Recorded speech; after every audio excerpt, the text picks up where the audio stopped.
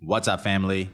Welcome back to the Stop Sinking Show, where we go from struggle to flow.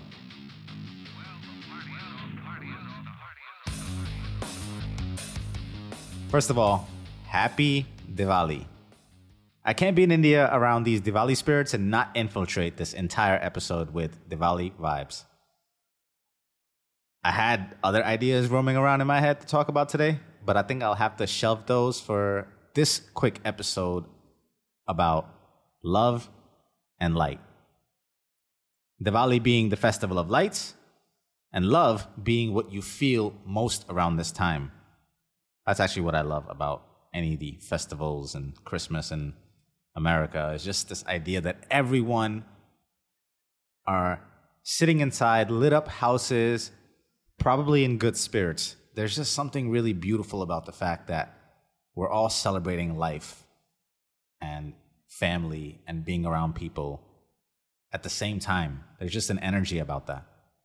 And of course, I won't be able to help myself because this episode being Diwali, Festival of Lights, and love, what you feel around these times, I won't be able to help myself but go deeper into the connection between love and light, and then all the things that makes me think of.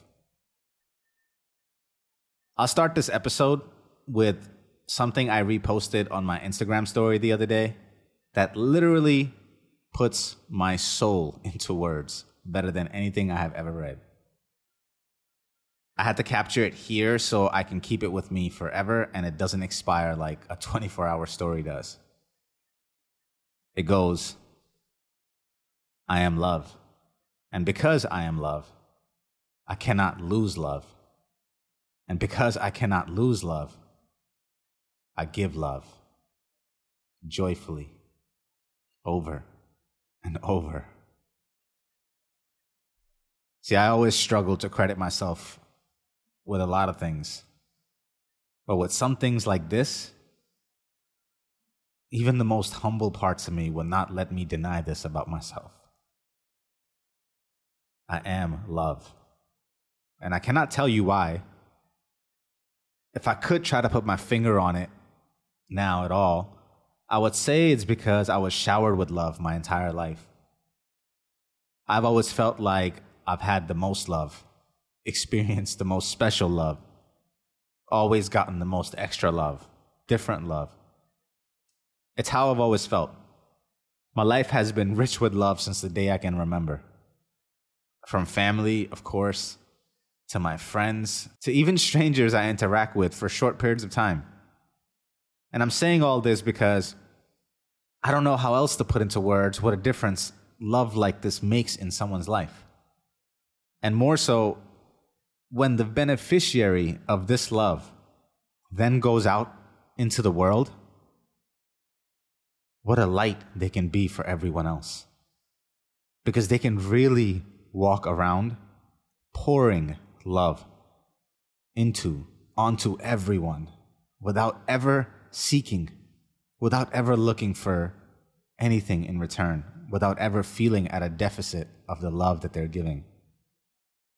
And hopefully be a source of unlimited and unquestionable love for someone else, who then hopefully also continues this cycle of lighting up the world from the love that they've been given. And I want to keep rambling on, but I don't want to make this any longer and somehow bury this point. The world runs on love. Everything is fueled by it. It is the lifeblood of our being. It is what we ultimately want to feel we have access to at all times. So we know we at least have company on this spinning ball in space. It is the only thing that balances us, grounds us, despite everything else in life being up in the air or uncertain. So I cannot ask this of everyone at all times because maybe you weren't as blessed as me and maybe you didn't have so much love poured into you. That maybe puts you in a place where you can't offer it as much as I would ask of you, as much as you can into everyone else. For these people who didn't receive so much love, who don't have as much to pour, for these people, I want you to know that I have enough love in me to share with you for a lifetime. Enough for a crowd. Enough even if you all come in droves. If I'm remembered for nothing else but the love I left someone feeling in their heart, then I will consider myself successful. That's not to say I don't get in the way of that and the fact that I'm not a human being and that I'm not imperfect. But I have love for you if you would take me on my offer. Imperfect love. But if you are like me and honest with yourself and you can see that despite the imperfections, that you have been and are blessed with a lot of love in your life, then the only thing I will ask of you in this group is to give it indiscriminately. Many years ago, when giving her first Toastmaster speech, my girl who speaks in pictures, writes in scenery, said this about her late father. She said his love was like someone standing at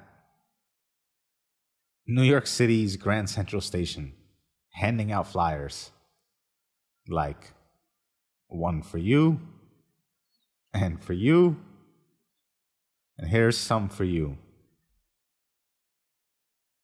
And when she said this, it's never left me since the first time I've heard it. Because when you hear something that is so right, when you know it is the ideal that everyone should strive to, it's like a light inside you turns on for guidance, to know what the way out of your tunnel is. Then you live your whole life so that one day, when you are gone, someone else is inspired and moved enough to paint pictures about your love, to carry on your love,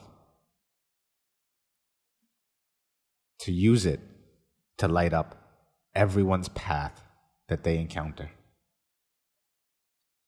That is the kind of love that we have inside of us, that we have the capacity of. Don't keep it with you. Don't give it just sparingly. Don't pick and choose who deserves it, who gets more, who gets less. Just give it to everyone. And know, in a world that sometimes feels so dim, at times when someone else's life may be filled with darkness, just know that your love will be a lighthouse, a sign of life, and will provide guidance for generations to come home. Love and light, my family. I love you always. Stay true.